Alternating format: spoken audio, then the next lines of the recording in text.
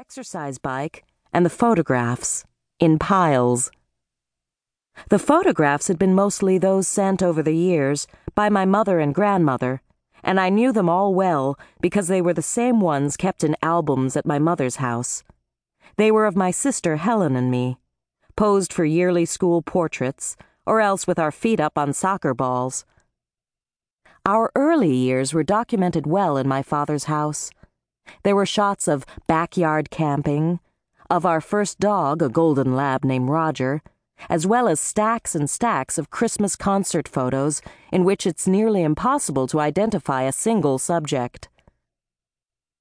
A gap of 4 years in the progression of the photographs left most of our adolescence unaccounted for, so that, in going through the piles on my first visit to my father's house at the age of 22, I was surprised to find us, toward the end of the collection, suddenly grown. The documentation resumed itself only in sheets of uncut, wallet-sized graduation photographs, and then in the newer, less dusty images of my niece, Sophia, which Helen had sent from Tennessee. The second library was the designated smoking room when I visited. My father retired there after meals and at half-hour intervals throughout the day. I avoided the room and tried to keep the rest of the house aired out as best I could.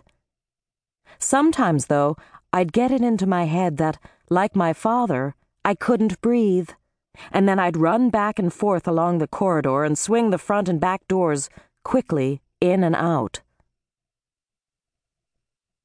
In my father's last winter in Fargo, too out of breath to continue repairs on the palace, he became interested in the stock market.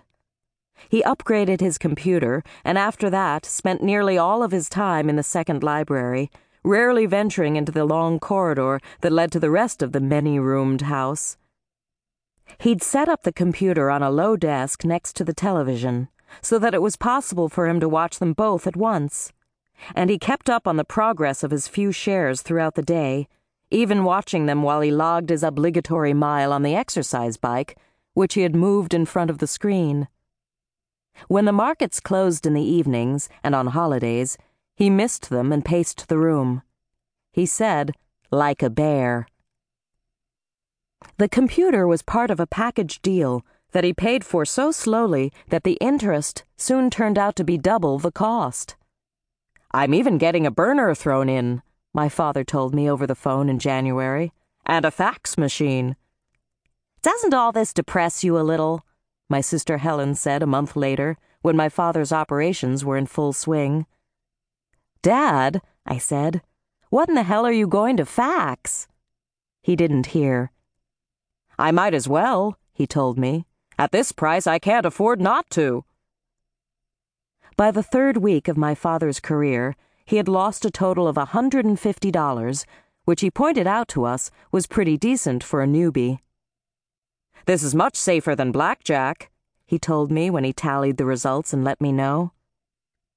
"This might be the wrong economic moment, Dad," I said, "to get into this sort of thing." "You may be right," my father admitted.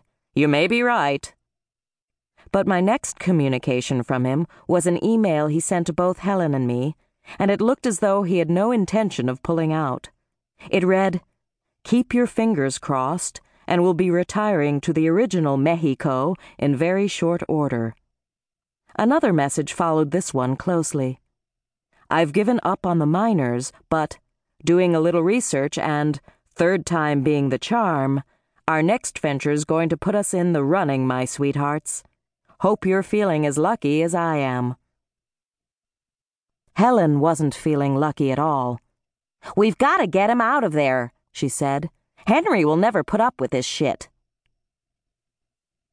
Henry's place, tucked into the tiny town of Casablanca, Ontario, just 20 miles from the border of New York, was the site of all our childhood summers and what all of us, including my father, secretly thought of as home. Still, when Helen first suggested that my father move there permanently to be looked after by Susan, Henry's part-time nurse for as long as we had known him, my father clung resolutely to the independent refuge of his palace, which he returned to every year like a bird.